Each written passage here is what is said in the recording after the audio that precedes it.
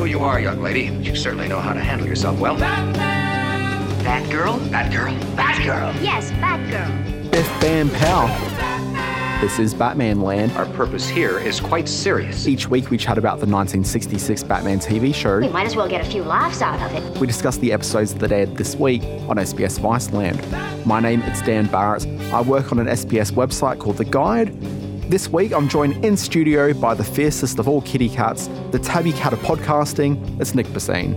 It is perfectly nice to be here. What did you think of that? Look, I was impressed. Yeah, great. Yeah. In fact, let's just drop the microphones and be done here. Do you get it? Oh, I got it. You get it because of the perfect? Oh, that wasn't what I thought you were getting at.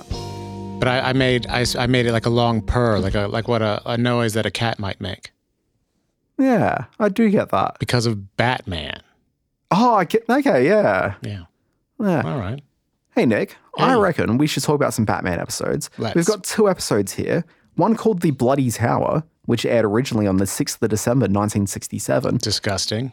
Then we're going to follow it up with a little episode called Catwoman's Dress to Kill, and that aired on the 14th of December, 1967. Meow, meow, meow. Meow, meow. Have you got the meow mix ready to go? Meow, meow, meow, meow, meow, meow, meow, meow. Yep. Now, Nick Bassine, the first part of these amazing episodes we're talking about is the third part of a 3-part storyline. Not at all confusing. Took us all the way from Gotham City to Londinium. Right. Last week's Batman Land, we covered the first 2 parts of it, but we still got this third part to discuss. You and I completely wrapped by what happened in last week's episode. I was in like a state of tense anticipation until I watched the 3rd episode, which really tied it all together. Oh, dude, tell me about it. Personally, I have not been able to concentrate on anything all week. I've got friends and family of whom I haven't spoken to. They're wondering where you are. They are, and my home life is just a mess now. I'm letting things pile up. My kitchen needs to be cleaned, and I can't get to that because your office phone has been the boss wants to see you. Well, I haven't even been into work all week because I've just been walking the streets, just wondering what happened in this final episode. Your out of office message is disturbing and gives no indication as to when you're coming back. Yeah, I probably should change that. But anyway, Nick Bassine, despite the fact that I've been completely just disheveled by this entire experience, I don't remember what happened last week, let alone what happened in these episodes. Can you please remind us, where are we at with this week's Batman?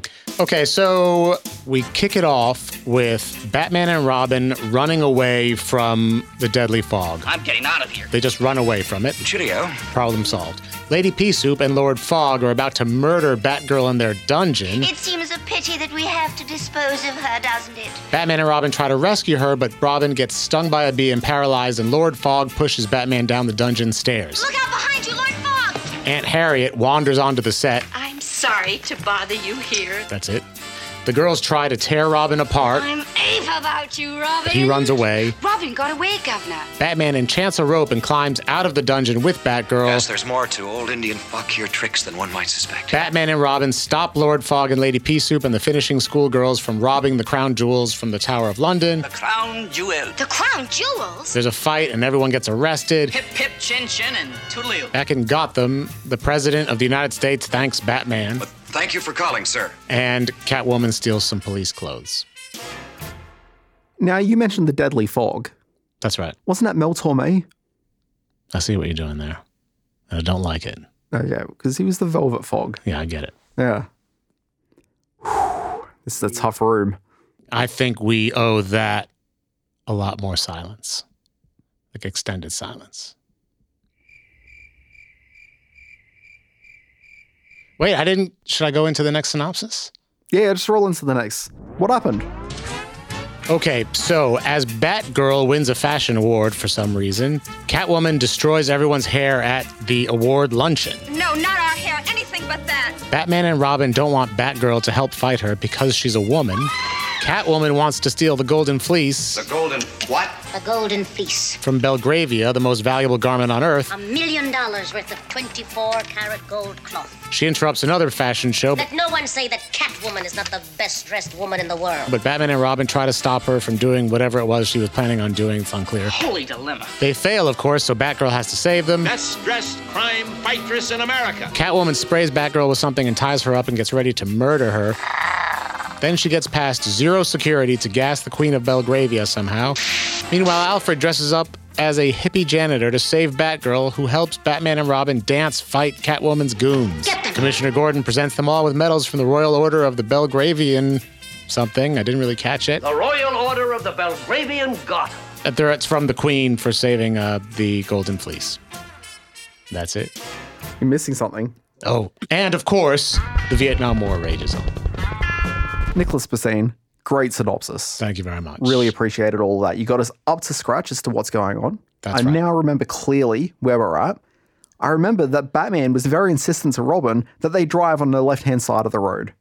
That's right. That's how they drive over there and here. Yeah. It felt very natural to me seeing this. Um, Now, I believe this is the first time we've seen Robin driving the Batmobile. That's right. I believe he has not been allowed to drive the Batmobile previously. No, he hasn't. So it's only now that he's got his license that he's been permitted to do so. Under a very strict order from Batman, make sure you're on the left-hand side of the road. That's right. Have you ever driven in America? No, I've never done that. So actually, I've never driven outside of Australia, I don't think. No, I definitely haven't. So yeah, I don't know How how did you get around? You didn't rent a car. You just took public transportation. In the US, yeah, I was in Taxis. LA, DC, and New York. So Okay. everyone knows in LA, you just go by foot everywhere. That's right. It's a Yeah. real great walking city. Yeah, well-known fact. Absolutely. No, you got these things called Ubers, although I didn't take Uber. I took the US Lyft. preferred version, which is Lyft. Because Uber is evil now. Is that right? Well, from what I understand from all the podcast ads, Nick, Uber are now rethinking the way that they've been approaching customer service and are trying to do things better. Oh, good for them. Yeah, Great. that's what the ads tell me. I don't know how accurate that is. But at the time, it was very anti-Uber, so I was driving around with Lyft. And I had myself a 5-star rating with Lyft. I do not have a 5-star rating for Uber, but we will not talk about that. Uh-oh. You've been belligerent. Yeah. But anyway, the Batman TV show, let's focus on that a bit more. Okay. Robin, the bloomin' boy wonder, as named by Lord Fogg. What's that? The bloomin' boy wonder climbed over the main gates? So he ends up tripping over an African death beehive. That's right. And I actually laughed out loud. This got an audible laugh from me. Mostly when the puppet bee came out. This African bee phenomenon, there was a killer bee thing happening for, I guess, decades, because I remember it in the 90s. Killer bees. There was a joke about it on The Simpsons. Yeah, but this isn't like a 60s thing onwards. Wasn't killer bees really like a late 90s thing? I thought so. Yeah. But it clearly was a thing back then as well. Evidently, there was something going on. It would have been nice if someone had done some research about the history of African killer bees. I should have gotten onto that. Yeah. Oh, well. Missed opportunity. Yeah. I did question. There was a point where Batman was hesitant to open Batgirl's briefcase, because if he did so, he may have learned secrets about her true identity. And at this point, I'm wondering, how is that Batman doesn't know that Barbara Gordon is Batgirl? He's supposed to be the world's best detective, but clearly there's just evidence that he's the world's worst, world's best detective. I think over the course of these 3 seasons, if we've learned anything, it's that Batman is not the world's best detective. He's a dunce. The thing is, what if maybe he is the world's best detective, and that just speaks very poorly of all the other detectives in the world? Yeah, that's true. Can I ask you a production question, Nicholas? Please. What is the one thing you've learned about the way that they film this TV show? They've got, especially in the 3rd season, they've got one black box set studio, and they just build every set in there. I was thinking more maybe camera angles. Oh, well, as I learned very late in the game, the bad guys are filmed askew a bit. They're on an angle, whereas the good guys are filmed straightforward. Okay, now my question to you, and I've never really considered it until this episode, because I suspect this episode is doing it differently, but there's a scene where Batman comes into the lair of our villains in this episode, and immediately he is filmed on an angle, despite the fact that he's the hero in shot and the villains aren't around to be seen, at least initially. That's a conundrum for the cinematographer right there. Yeah. That's different, isn't it? Surely, just because you're in a villain's lair doesn't immediately mean that you get an angle camera? Or maybe it does. I don't know. Have we? I was very confused by this. I didn't notice that. I assume that it's because Batman, he's a good guy, so whenever Batman's on screen, it's straightforward. I mean, you'd think it would be, but in this episode, very much at an angle. Strange. He went down to the dungeon where he rescued Batgirl. Everyone angled. So is it the location that's angled or is it the people? I don't know. This is the question for the Bat Ages at this point. Hey, how impressed with you with the ability of Batman to get the Indian magic rope trick happening? I was super impressed. I don't think I've ever seen Batman do that before. No, I believe this was a first. Exactly, what was that little chant that he was giving? Because that to me felt maybe just a little bit off. I felt pretty off. I don't know. Is it Indian? Is it definitely Indian? Well, that Does he say it's Indian? Traditionally, like that's where that magic trick is supposed to have I thought maybe originated. it was Middle Eastern. Well, my understanding has always been like Indian, like the Indian magic rope trick. But anyway, I did some reading up as to how you actually do that trick. Isn't it with a flute?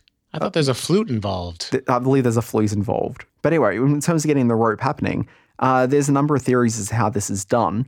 And one of the major ones is the idea that the rope itself has bamboo with like little bits that sort of lock into place as it goes up. Yeah. Yeah. Anyway, Okay. that kind of checks out, I think. That's about right. Checks out in what way? In that I can see it's a plausible idea. Do you think it's plausible that Batman and Batgirl would climb up that bamboo stiffened rope? Well, from what I was reading on the Indian rope trick Wikipedia page, Sure. usually the trick would involve like a small boy climbing up the rope. A small boy. It always said small boy. It's probably not going to be a large boy. Okay. Yeah. All right. Because you're not going to have many people in the audience going, look at that chunky boy climbing the rope, dear. Whoa, why is he got to be chunky? Because Why are you fat-shaming this boy? Or it's the imaginary chunky boy. Oh my God. This took an ugly turn. As a former chunky young boy, I feel Former. okay with this. Well, you know, I'm okay with it. I'm also a former chunky boy, yeah. which is the name of our Rap next duo. podcast. And our rap duo. The chunky boys of Batman land.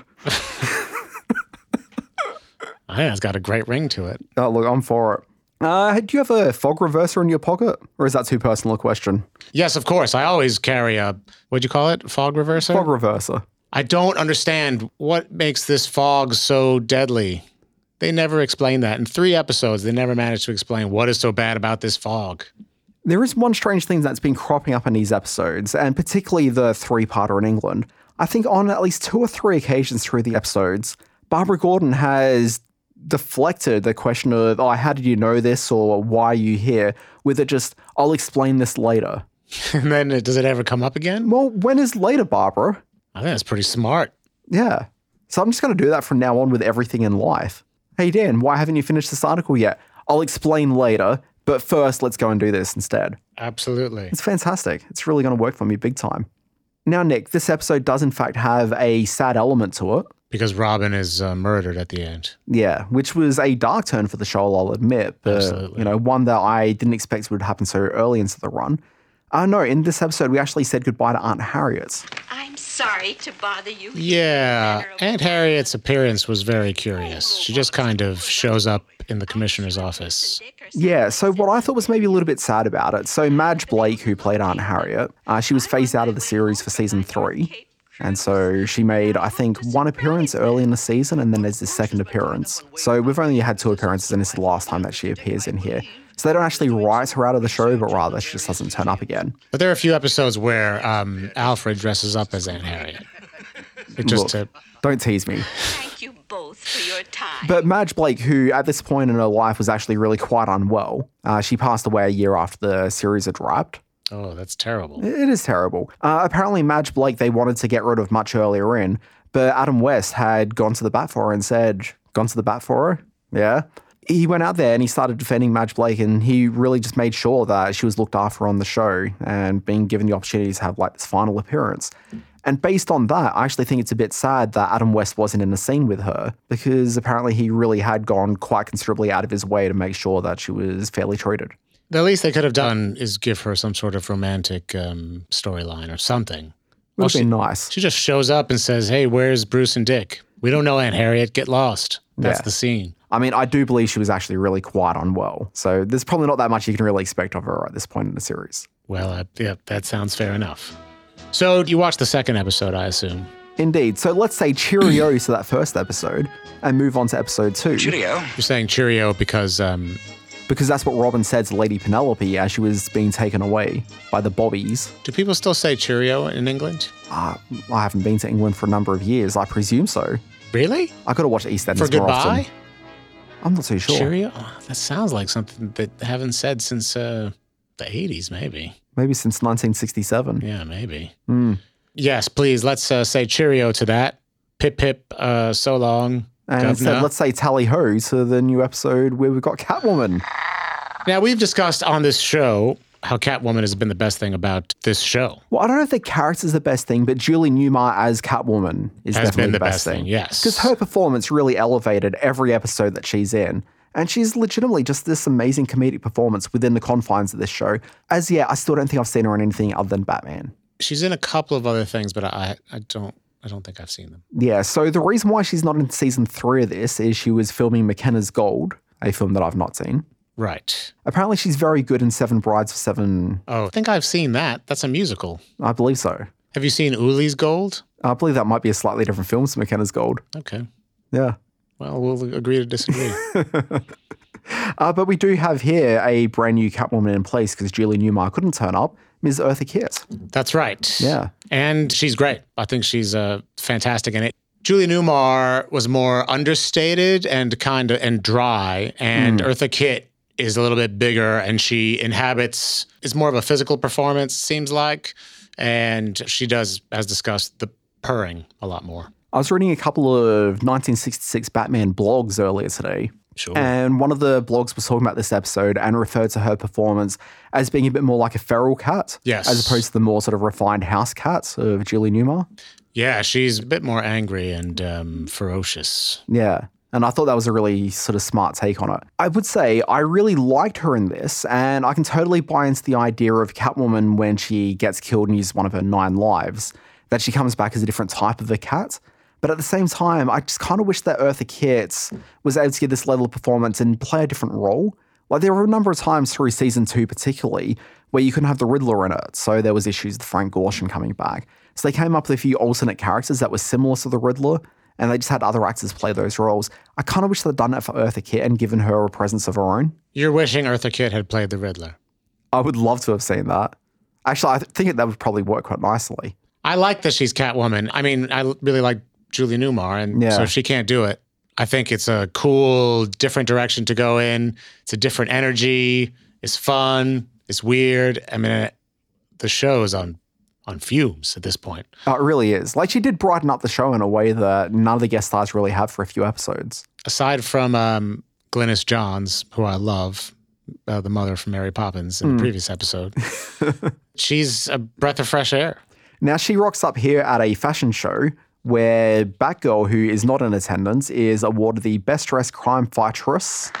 And this is part of the first annual Batty Awards. And accepting the award for Batgirl is Commissioner Gordon and Chief O'Hara. Yeah, there's nothing weird about that. No, not Just at all. a female superhero getting a fashion award. Yeah, being accepted by some dudes. A couple of old creeps. Did you notice before the award was announced what they were wearing, what the models were wearing? No, I didn't. What was? A mini muumuu. A mini muumuu? For evening wear. Mrs. Blanche Turrup, who popularized the mini muumuu for evening wear. But maybe let's talk about the gentleman who was playing the fashion designer. Yeah, who was that? So it was a real-world fashion designer. I thought that guy was doing a great job. Yeah, so it's this guy named Rudy Gernreich. For the rest of this year, at least, the fashionable woman will be wearing less than ever before. There is a continuing trend towards mini dresses, mini gloves, and even mini shoes. Mini haha. Now, this guy, I thought, took more than a passing resemblance to Mark Hamill later in life.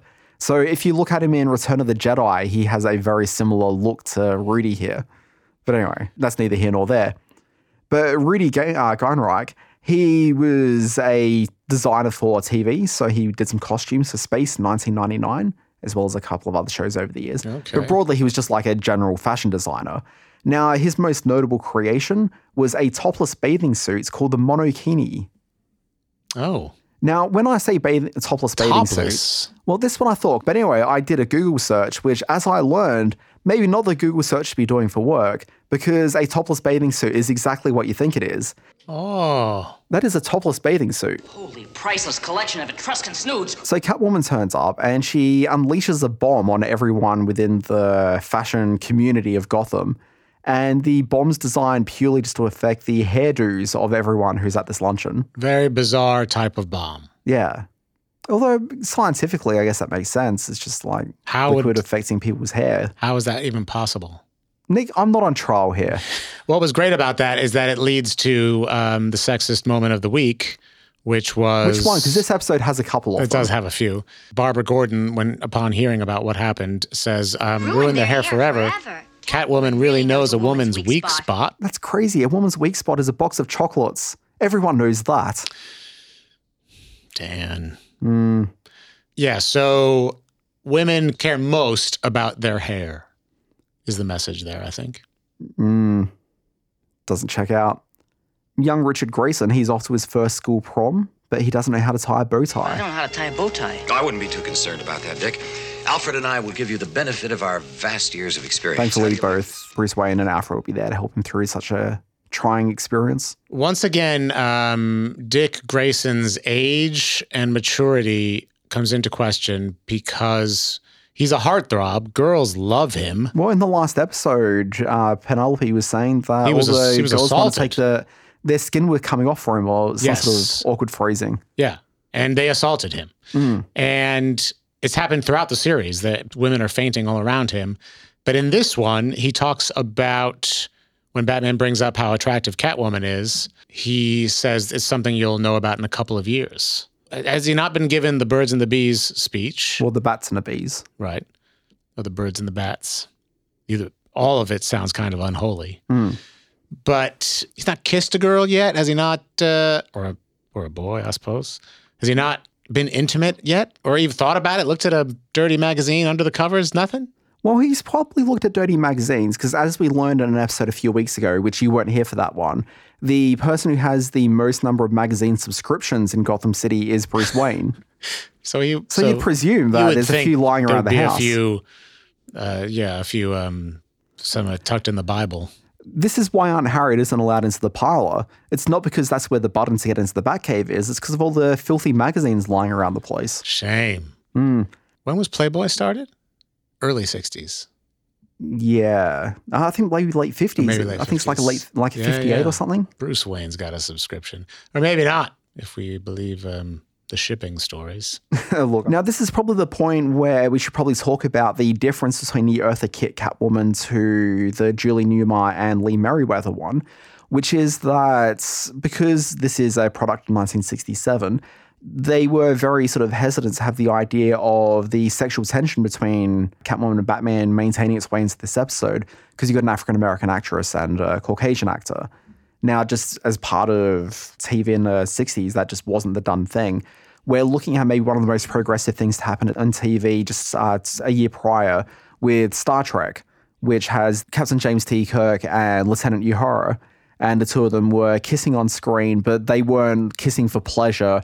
Rather, they were being forced into it by some sort of like alien mind like issue taking place. So that's the only way they could get away with it in terms of an on-screen story. So there was still lots of squeamishness about that sort of thing in the 60s. In 1967, when the show was filmed, it was still illegal in many states for black people and white people to get married. Yeah, I mean, that's probably right. The Supreme Court case was decided in 67. So federally, they were allowed to get married from that point? Yeah, anybody in the U.S. was allowed to get married interracially. And so no state laws could contravene? Okay. That's right. But up until that point, in, I don't know, I want to say 20 states or something, it was illegal. But I mean, I'd imagine that a law like that probably took a little while for TV to start reflecting the reality of that being legally permissible. Which is why I felt like even Batman saying Catwoman's very attractive about a black woman is still revolutionary in a way. Yeah, I saw a comment online talking about this episode, and someone had commented at the fact that even the act of having an African-American Catwoman with two Caucasian like goons next to her. Yeah, that would have like even that's fairly progressive. Yeah, absolutely. Yeah.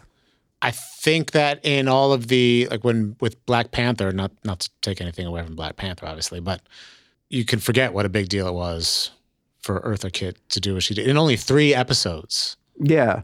And this is, so I mean, this I think is actually fairly progressive for a number of reasons. But the fact they weren't allowed to have them in a romantic relationship seems very strange from a 2018 standpoint. That's a bummer. Yeah. But if you sort of think about it in the context of where US culture was at the time, like you understand why it's the case, but it's still... But you've gone I'm sure there's a story there, but you've gone so far as to cast a black woman to take over the role of a white woman. And towards the end of the show's run, the ratings are flagging. I'd say just go for it.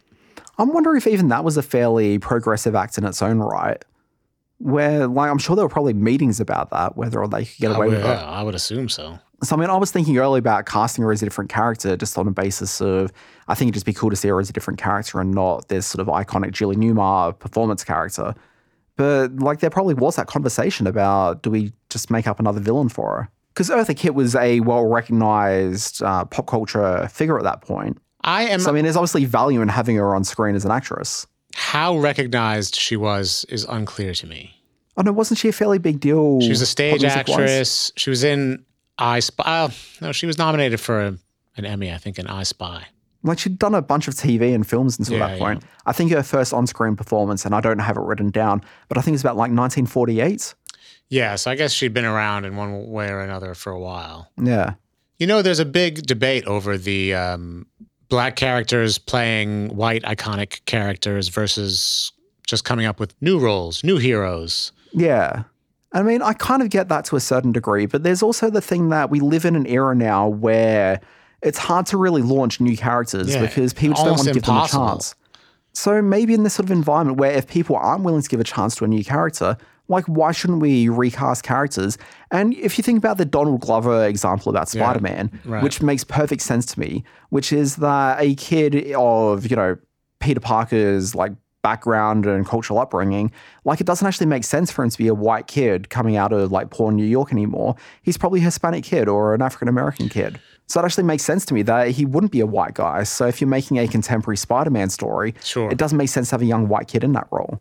Yes, and because of the way the marketplace is currently, we're not at a place where Hollywood, or I'm not sure about the comic book marketplace, but Hollywood is not going to try to launch a new franchise that has to compete with the Avengers and Batman and Superman. It's just going to be too hard when they're so obsessed with brand recognizability. Yeah, absolutely. I mean, they made a Black Lightning show. I didn't know anything about that character, but it was already a character, so I guess somebody knows who that guy was. Yeah, so Hollywood's generally willing to play around with known IP, but it doesn't need to be like globally recognized IP.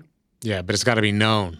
Yeah. It's got to be something to somebody, which is, I don't know, I question it a little bit. If you're going to do Black Lightning, I mean, how many people know Black Lightning? Yeah, and I always thought the Black Lightning show was a little bit off, but apparently people are liking it. I watched several episodes. I liked aspects of it. But it's just super cheesy. That's all. Well, yeah, I haven't really liked many of those CW superhero shows, but I actually really do quite like the Black Lightning character.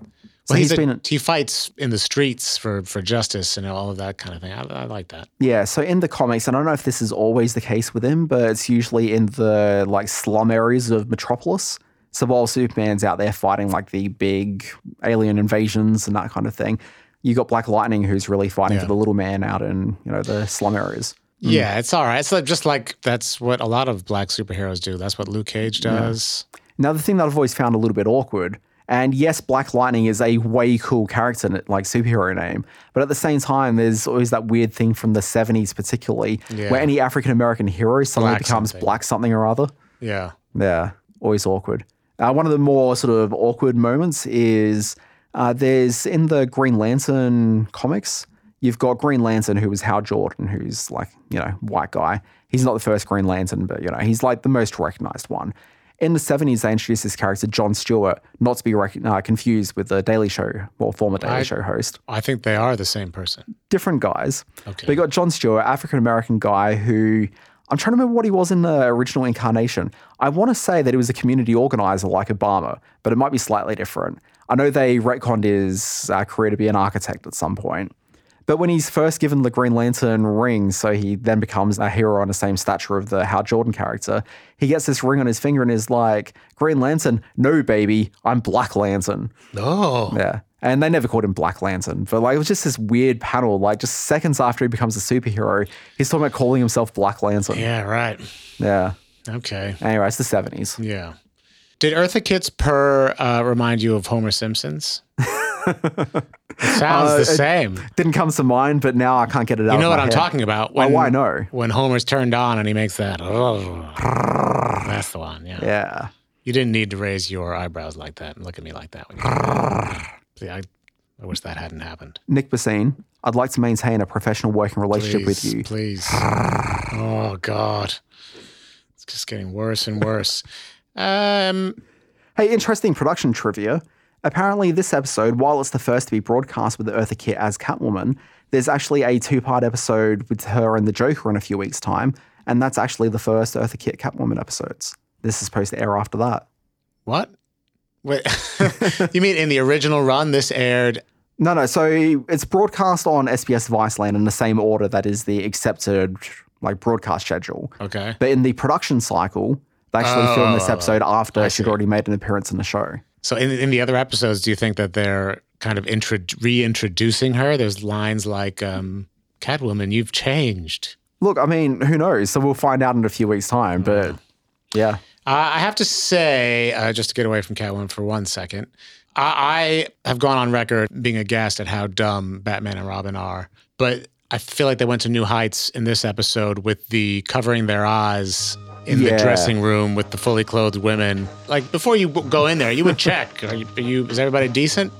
And then, because they're bumping into wardrobe and plants and saying, excuse me, madam, it was kind of funny, but these people are idiots. See, I think that'd be funny if there were no models left in the room. Yeah. Like, to me, that's funny. Yes, it's funnier if there's no one there. But, I mean, this show squanders lots of good joke opportunities. This episode squandered so many good jokes. If we close our eyes, we can't see anything. A sound observation, Robin. Now, there were a couple of interesting guest stars in it that I think are probably worthwhile mentioning. So we talked about fashion designer Rudy a few minutes ago, but there's also a model, and she was one of the models wearing the muumuu that you were talking about. Mini muumuu. The model's name was Peggy Moffat.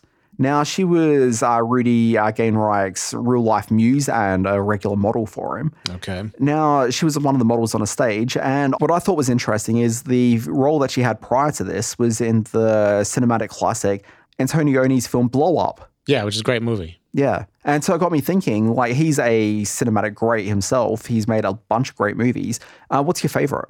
I asked this because you're a bit of a film guy as well. My favorite's probably La Ventura, but I haven't seen these movies in a long time. What's La Ventura about? It's about an adventure. And is he the pet detective, or is that a different one? Well, it's interesting that you bring that up because that's a prequel to La Ventura. I got to catch up those pet detective films. Now, I haven't seen that, but I really like Zabriskie Points, which I think is the film he made after Blow Up. That's right. Great film. Now, Nick Bassine, the highlight of this episode, I think, is Alfred. Despite the fact that Barbara has worked with Alfred as an operative out in the field before, he still comes dressed in a disguise. And I didn't get that. Why couldn't he just say to Batgirl, Batgirl, quietly, it's me, Alfred, guy who helps you out a fair bit regularly? Because Batgirl would know that Batman knew that she was in trouble. And if Alfred showed up as himself, or if she knew that it was Alfred, then she would know that Batman tipped off Alfred, and she would figure out that, Bruce Wayne is probably Batman. Let me maybe put forward this other way that Alfred would handle the situation. Okay. He's like, hey, Batgirl, it's me, Alfred. Pulls down the disguise and says, hey, look, guy that you know. She's like, did Batman tell you where I was? And then he says, no, he didn't, but I'll explain later. Yeah, absolutely. I would have gone with that. Totally. Or if he had just said a few things that stereotypical British people say, that also could have deflected it. Chip, chip, herio, hup, hup, jum, jum, anything like that. You'd think that'd be enough. But she speaks the language now after having had her cultural experience recently in Londinium. I have to say that the way they raised the stakes at the end was very different to the way they do it in previous episodes, where the stakes are unbelievably low and maintain so. Yeah. So apparently, if the Golden Fleece is not retrieved, Belgravia would declare war on the U.S. if it was stolen, and then the U.S. would have to destroy them in hours, and then the U.S. would have to support them for years. That's why they need to get the Golden Fleece so badly. I missed that entirely. Where was I? Nobody wants war. Gee, Batman. Belgravia's such a small country. We'd beat them in a few hours.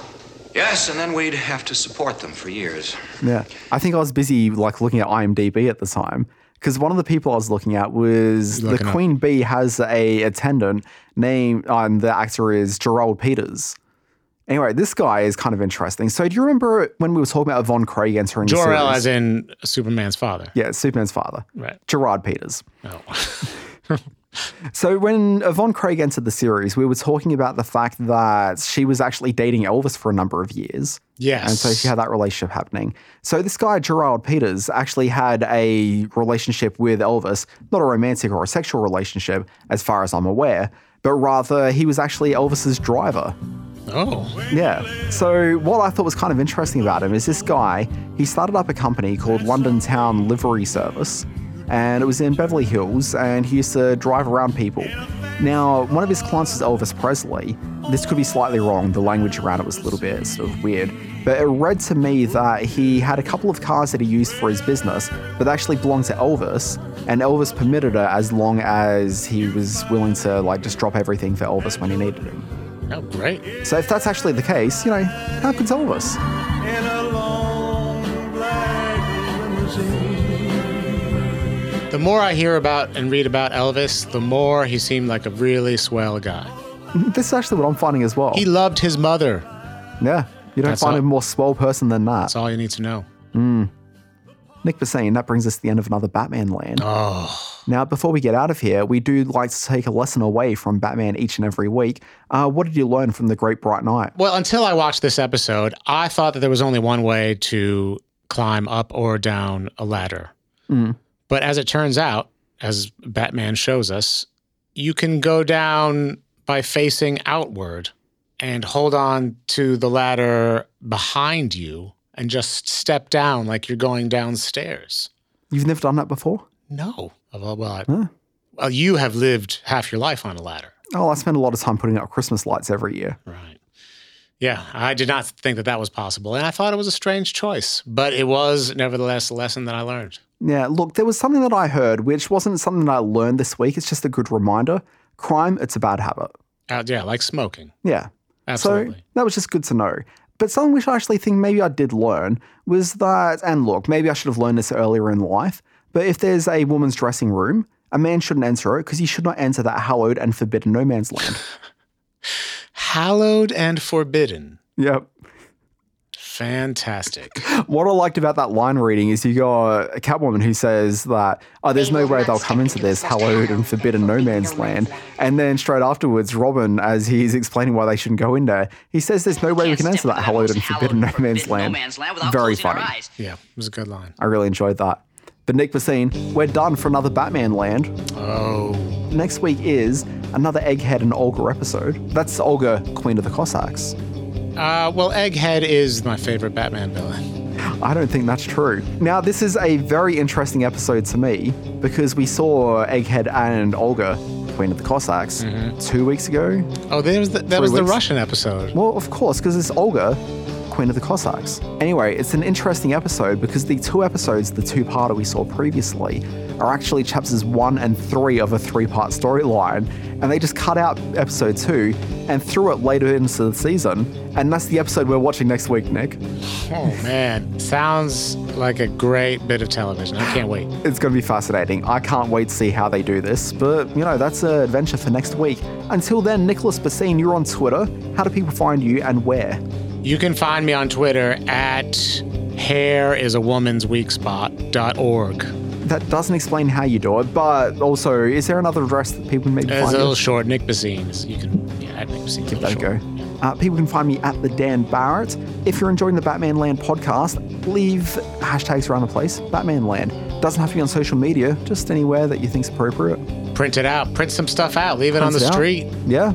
Just a bit of material. Cover up all those missing dog posters. You're a monster. I mean, I was thinking maybe that big report you've got to give to the boss. Just throw a few hashtag Batman Lands in there. Yeah, that's right. Really brightens things up. If you're enjoying the podcast, leave reviews on your various podcast apps of choice, your Apple Podcasts, your Overcasts, your Pocket Casts. Helps people find the show. Nicholas Bassine, let's get out of here. We'll be back next week. Same Batman Land time, same Batman Land channel.